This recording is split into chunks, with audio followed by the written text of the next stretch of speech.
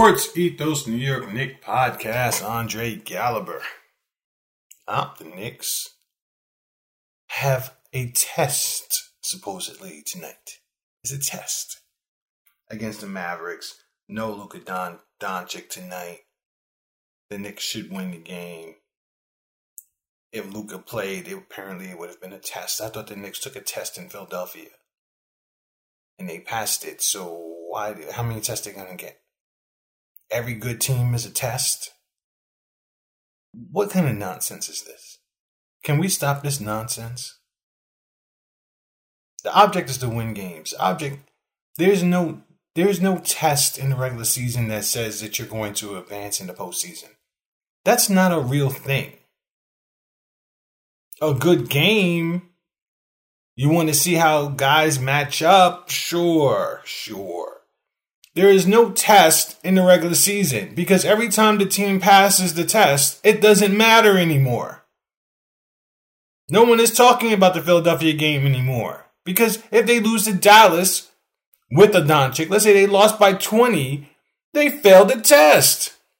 Oh, they're not as good as we thought they were. But what happened? Philly don't count? That's nonsense. It's nonsense. Stop. The point, and now that Doncic isn't playing, this idea that, everybody wanted to see OG match up with Doncic.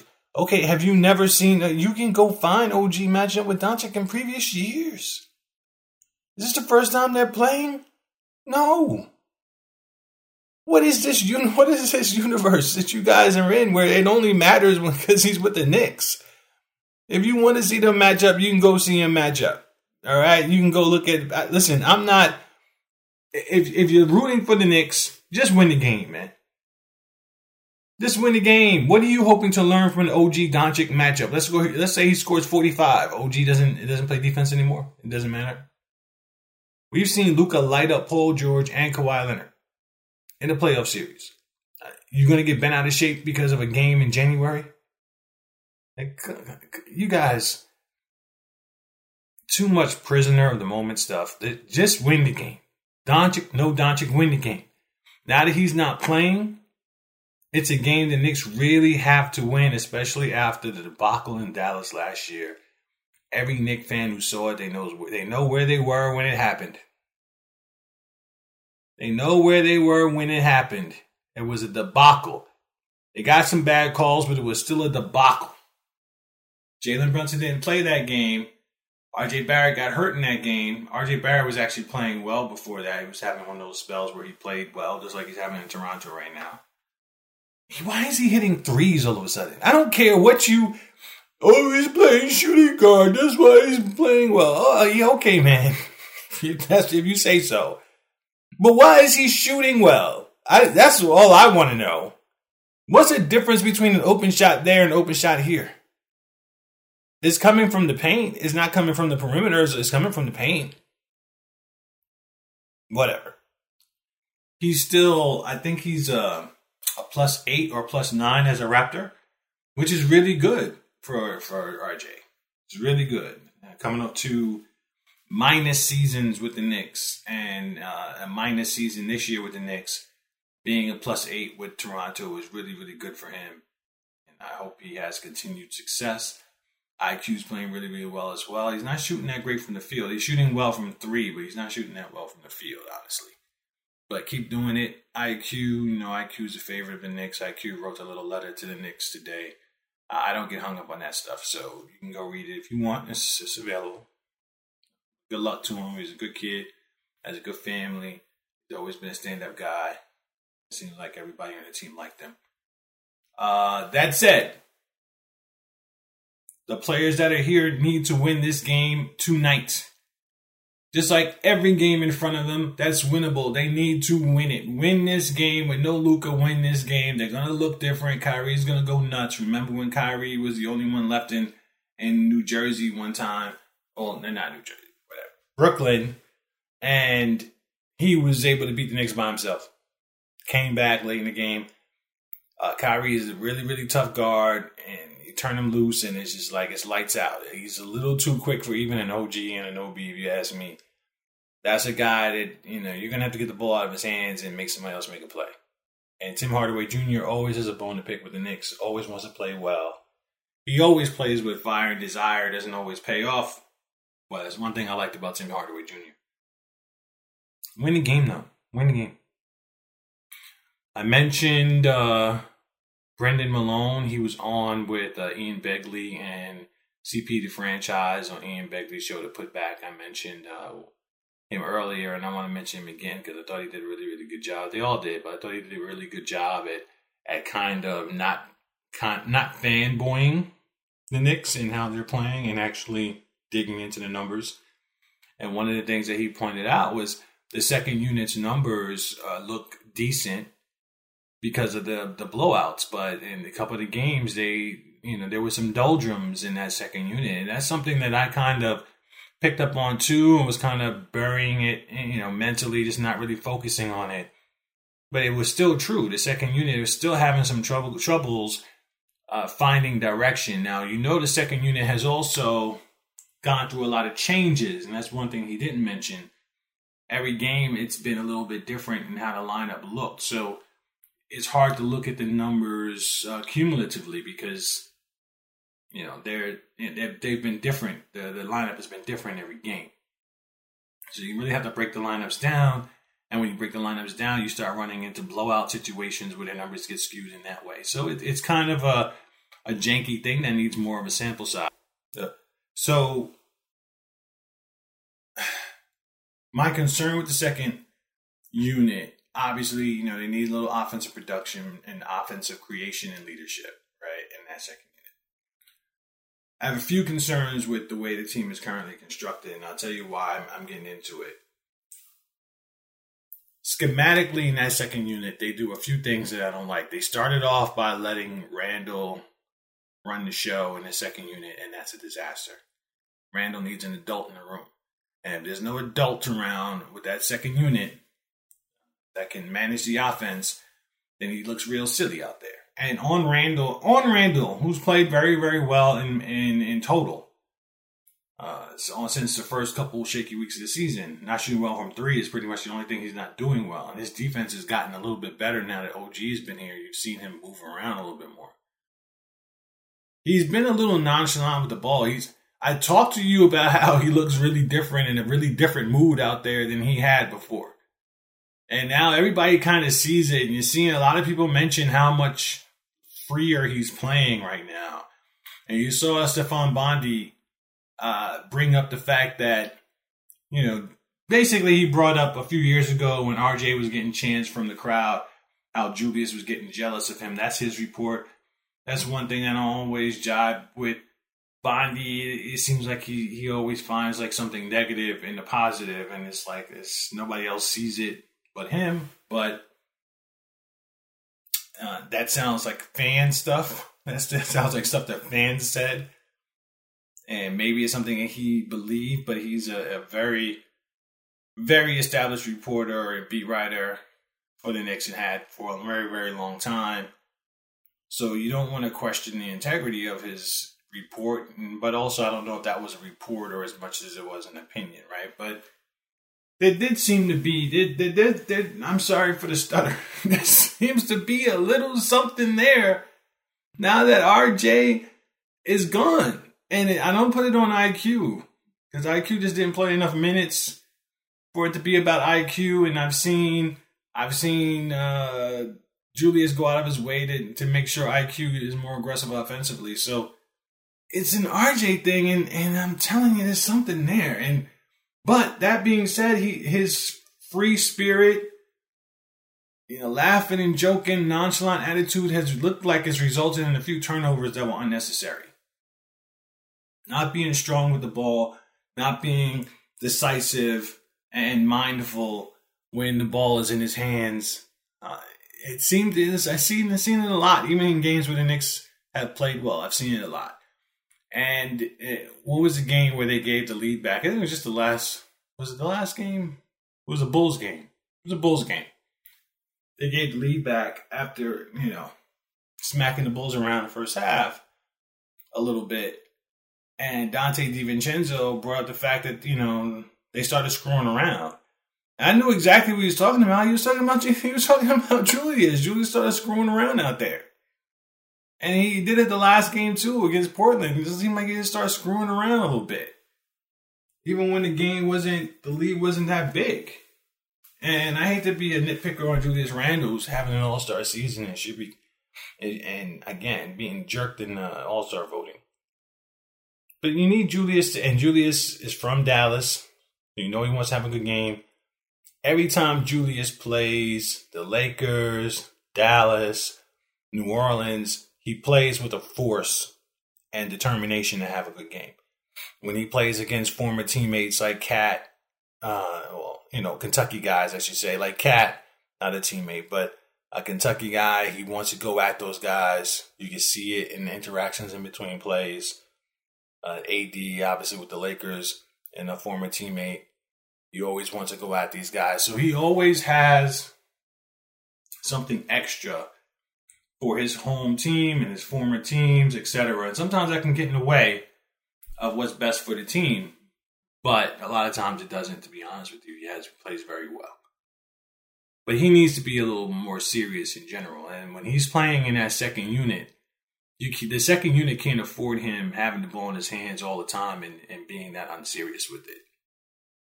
And trying to back people down from the 3-point line. And they're like, stop, man. Let the ball move. Let's go inside out. Let's keep the offensive flow going. Don't stop the nonsense. And then they kind of moved away from that. And you see now that they're giving Josh Hart run of the offense with the second unit. Now, I don't have a big problem with that. The problem is, and you saw this from Portland, who had Josh Hart Chauncey Billups had Josh Hart for a spell. When he penetrates, he elevates to look for the next pass, and it works out a lot. But it's not going to work out when people start scouting that you do that. When Josh Hart wasn't getting those opportunities as much, he gets away with it. And he played his former coach. You can see how many defenders stayed home on his penetration. He left his feet and he looked around the court for someone to pass to, waiting for someone to move. No one moved, and he turned the ball over. Right? So he needs to, that's a habit. It's probably not going to stop. If he's going to get the ball more with that second unit, he can't go to that every single time. It's going to work less and less, especially in the playoffs. He's going to have to start looking at the basket. And he's going to have to stop doing that so frequently. So it's not a tendency that's so easily scouted. Because it's clear to me like Portland scouted that. I shouldn't say scouted it. They just knew it because they had it. So in that second unit, Hart not being a dynamic player with the ball, he's a good playmaker, but the fact that he's not a dynamic player with the ball, when he doesn't make something happen in transition or secondary transition, having him dominate the on-ball offensive creation of the second unit is going to get old against better teams. That's something that should be a tool in your toolbox and not necessarily something you go to all the time.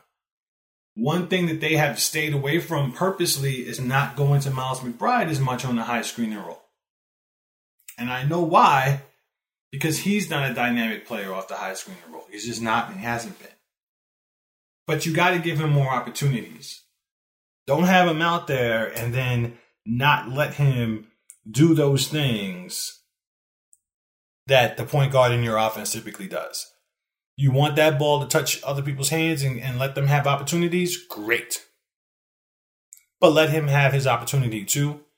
You've seen Grimes be more effective and offensively aggressive, which is something we've talked about all year. I'm still not in love with it. I'm glad he's shooting as well as he's shooting. He's shooting very, very well.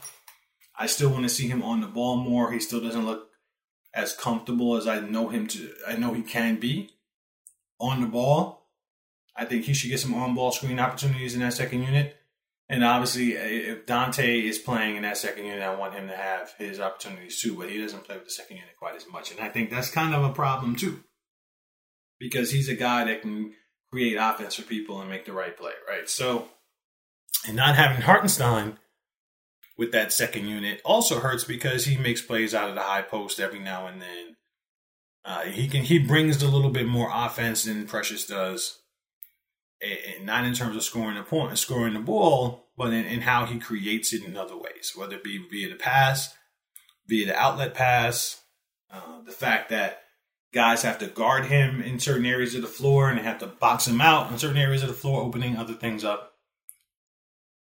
Just his basketball IQ and acumen out there helps the offense move, and Precious is still kind of lost out there, right? So the second unit right now is the Achilles heel for the team, because you're very much counting on McBride being aggressive offensively for one, which doesn't seem to be a problem, and knocking his shot down. And he has said himself, I forget who reported this, but he said himself that the more minutes he gets, the more comfortable he is shooting the ball. And that's true for a lot of the Knicks. That's been true for a lot of the Knicks. But if he's not creating the shot, then someone else has to create it. We talked about Josh. We talked about how Julius, if he's going to be out there, he has to do it in a different way, and he's doing it. I do have concerns about the second unit still. Now, last game you saw OG play with the second unit, and you also saw OG getting the ball more. OG doesn't look all that comfortable handling the ball. He can attack in different spots. He's a conscientious passer, not necessarily a creative passer. He makes the right pass. So he has to create a double team, and he'll make the right pass, which is good. But you're going to have to give him the ball in different spots of the floor to take advantage of it. And I think that's something they should explore for more reasons than one. Obviously, OG wanted more looks in Toronto, so he can't come here and have some of the games he had early on offensively with the Knicks. But you saw him break out last game, be more aggressive, and you saw the team looking for him. And you saw him start taking on the role of Dante DiVincenzo and Josh Hart, where the ball finds him and he attacks the basket, attacks the closeout, something that Grimes had stopped doing early in the season. We talked about it. And in him doing that, it gives him opportunities, and it gives him opportunities to create offense for other people, which he seems very comfortable doing. So personnel aside, I think the second unit can stand to get a little bit more schematic help in how they approach. If Julius is going to be out there, and I don't think Julius should be out there quite as much. These guys need their rest, frankly. I'm not the minutes police, but I don't want to see these guys out here for 40 minutes a game just because you can't figure out how to get the second unit to function better. I think in that second unit, you continue to let Josh do some work, especially in transition and secondary transition. Let McBride get some on-the-ball opportunities. Let Grimes get on-the-ball opportunities. And let OG try to explore mismatches. Try to get guys to switch on to OG, and then let OG attack kind of the way Randall does in the high post. Or he can turn and face or what have you against a smaller player if they switch. I think, if OG has some pet spots on the floor that he feels comfortable at, I think you need to explore those spots for 2 or 3 possessions. And between all of those things, that's about 10 possessions where I think you can have a very discernible strategy offensively that might be a little bit better than what you're doing and might utilize the personnel a little bit better than what they've been doing. It doesn't mean Grimes is not going to get his spot-up jump shots because you're still going to get them. But when you're in the half court, try different things. And if they don't do that, what's going to happen is they're going to be pushed to make a deal just to help the second unit. And that, to me, is scary for me. Because that means a team that's actually playing really, really well is about to insert someone in the rotation, which means likely that someone who's currently in the rotation, who's contributing to the team playing well, is not going to be there anymore. And the only person right now, to me, who's expendable at this very moment is Precious Achiuwa. But if you bring somebody in to be a backup center, he's likely not going to be the central focus of a second unit. So honestly, try these different things. And it seemed like they came into that Portland game with a renewed focus on OG's offense and getting him touches. So they used that time off well to get him involved. And I think hopefully if they follow that trend, they'll do that with the second unit as well. So that's one thing I'm looking for in this Dallas game outside of just winning at all costs. Yeah, obviously, Jalen Brunson has a revenge game for Dallas. He missed that opportunity last year, and then when Dallas came to visit at the Garden, they blew the Knicks out. So Jalen Brunson wants to play well. We'll see how that goes. Right. So this is a big game for the Knicks, just like because of all of the connections, but it's a big game because other teams in the conference are losing, and the Knicks have a chance here.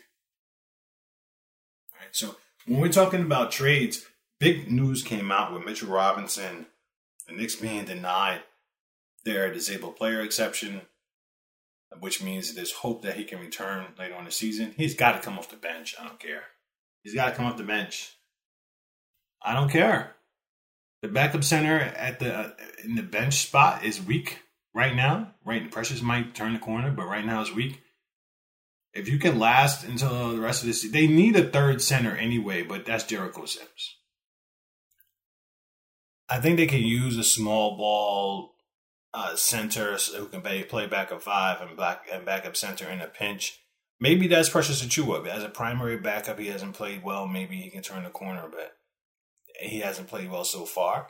And if you can just get away with it for the rest of the season with Jericho Sims, maybe Jericho Sims getting some minutes at that backup center spot too, seeing how that goes. If it's really starting to hurt you, and just hold out until Mitch comes back, I think that's better for the Knicks.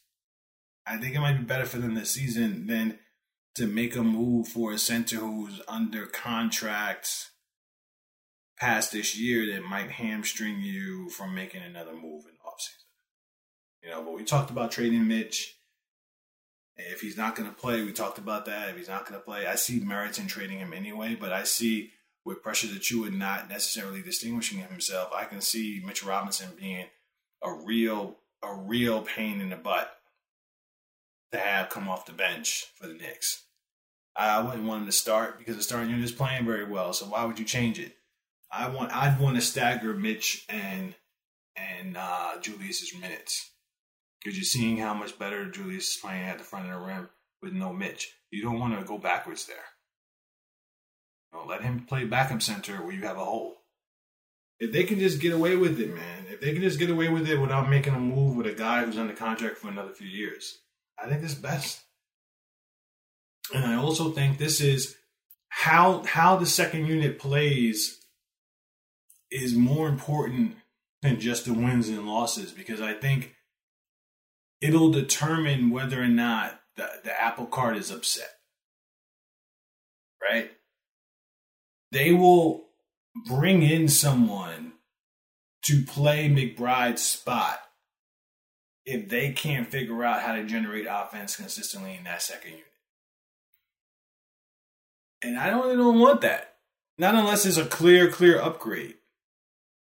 Because that means that he's probably going to play alongside Brunson if he's really that good, which means less Dante, which means less Josh Hart. He's got to be better than those guys in all aspects. He has to do all the things that those guys do and more. And maybe that guy's out there, maybe he's not. I'd rather have McBride's defensive abilities out there than bringing somebody who might be a part-time defender or it might cost you Grimes to get, like in the case of DeJounte, a guy who's making $25 million for the next 2 seasons, like in the case of Malcolm Brogdon. Give McBride a chance. Give him a shot. He's been around for a long time. He knows what you're trying to do. Again, Brendan Malone made a very good point that McBride is not as good defensively as people think he is because he's small. And listen, I don't mind you bringing in another insurance at point guard if you don't believe in Malachi. But don't let it be more than that. Don't bring in somebody to upset the balance of this team that's playing really, really well just to be marginally better in that second unit. You might be able to make changes on your own. Whoever you bring in, if he's that much of an upgrade, you're going to want one guy I didn't mention because he was, he's been rumored as well, is Jordan Clarkson. Good offensive player. He's playing better defense, they say. Anybody you bring in that has to play the fourth quarter, he's got to play defense too. Don't bring in a guy who's a shaky defender. You have good playmaking guys who make smart plays on both sides of the ball. You got a guy in Dante can hit the outside shot. You got a guy in Grimes can hit the outside shot. You got Hart out there who makes big plays. Don't just bring in anybody. Don't just bring in anybody. Make a smart play here. And you're hearing rumors recently that the Knicks might actually do that. Be smart about it. They might not pursue a big name. They might just chill out. They're looking for guard help. I don't blame them. But I don't know how you bring in guard help. Give McBride an extension. Have him play like 12 minutes a half and have some good results in those 12 minutes and then say, hey, we're going to bring in somebody else who's making $25 million for the next 2 years or, whatever the case might be. What's the point in that? Now, you're going to trade Fournier's contract, so you might as well trade it for something that's going to help you. I don't blame you for that. If you can get Clarkson for Fournier and a couple second-round picks or something like that, then do it. But I doubt that's the case. I doubt that's the case. Clarkson has value around the league. He's only making $14 million in the last year's deal. All right, man. You want to have an unhappy guy sitting on the bench because he doesn't rotate defensively because he can light it up, but he's not playing enough to have that same rhythm, and because he's kind of a streak shooter. I guess. But I think if they have a time frame on Mitch, if Mitch is going to be back a few weeks before the playoffs, then you can bring in Bismack Biyombo, who was just cut, and be perfectly fine until the playoffs. Or you could just start playing Jericho Sims again at center and see if you can get by with those minutes. But right now, Precious's minutes, even though he doesn't look good, they're not hurting the team. So live with Precious. Live with Precious. I've been beating the trade drum, not as much as others, but a trade was made here. The team did improve so far. They are different. They are better. They look good. Don't mess it up. And you have an opportunity here to get better long term if the right player is available. And if he's not, chill. Just chill. That's why I'm not, depending on the cost, that's why I'm not totally against DeRozan. It's a little contradictory to everything I'm saying because it's going to upset the apple cart, no question. But it's not going to upset it long term. It gives you some punch in the playoffs when you might need it, and McBride is not up for the task, or you need more punch than Josh Hart's going to give you, and Dante's going to give you, and Grimes is going to give you because they might get a little scary out there. I'm okay with DeRozan because is at the last year of his deal. Okay, so and you can trade him, as far as I understand it, you can trade him at right up until the draft. And the next day, he's a free agent, which is perfect for a team that's just trying to clear their books and making a trade for a guy that makes a lot of money and they don't want to take a lot of money back. Meanwhile, he might actually help you in the playoffs. So if you can get him, depending on what's going to cost. But I think these next few weeks up until the trade deadline is a tryout for everybody. Who they go after is going to be determined by how these guys play in that second unit, and Tibbs can help them out on that front. But once again, huge game tonight, not because of any tests, but because the teams in the Eastern Conference are all tied up around the same number. Halliburton is hurt, even though the Pacers just won, which is a credit to the Pacers. Teams are playing tough schedules. They're starting to get caught up on some of the players. The teams that the Knicks have played up until now, starting to get caught up on some of the road games the Knicks have played up until now. All of those people who said the Knicks weren't a top 4 team after the OG trade, clowns. I don't care who it is. Clowns. The Knicks had top 4 potential before the OG trade. How dare you say they can't be a top 4 team after? I already went on to this rant, but it's very important that the Knicks win games like tonight to shut those people up. Shut them up. You can get past some of these teams. You can build a nice little cushion over this next month for the Knicks. And you can prevent the organization from making a mistake in the trade market by playing well. This is huge. This game is huge, and every game after it is huge. Every winnable game is huge for the Knicks. Every game can be argued as winnable. But no Doncic. Let's go. Let's go. There aren't 4 teams in the conference who are clearly better than the Knicks. Anyone who's saying that, I'm going to be honest with you, they're not really paying attention. They think they're paying attention, but they're not. There's no reason why you could say you don't think the Knicks could be a top 4 team. I'll let you say that you don't think they could be a top 3 team and debate you on whether or not Philadelphia is that much better than the Knicks, but they are a good team. I listen to you. Okay, sure. Top 4, you can't even tell me who that 4 team is. You get each and every one of the people who said that in a room and they will tell you a different 4th team, which is nonsense. Nonsense. But the way the Knicks shut those people up are by winning games like tonight. Win it. Just win. Just win, Rock. Win this game. And then on to the next one. Go down there, put the work in. Pull this off. Play these games like playoff games. If you play these next month of games with the intensity of a playoff game, you will figure it out every single night. Each and every one of them are games that can be won. And the Knicks can, at the end of this month, by the trade deadline, can be the 3rd seed. Embiid is a little banged up right now. They could be the 3rd seed. The 3rd seed. And then you're getting into the witching hours. The dog days of the season trying to pull it out and maintain your seeding going into the playoffs. They got to capitalize.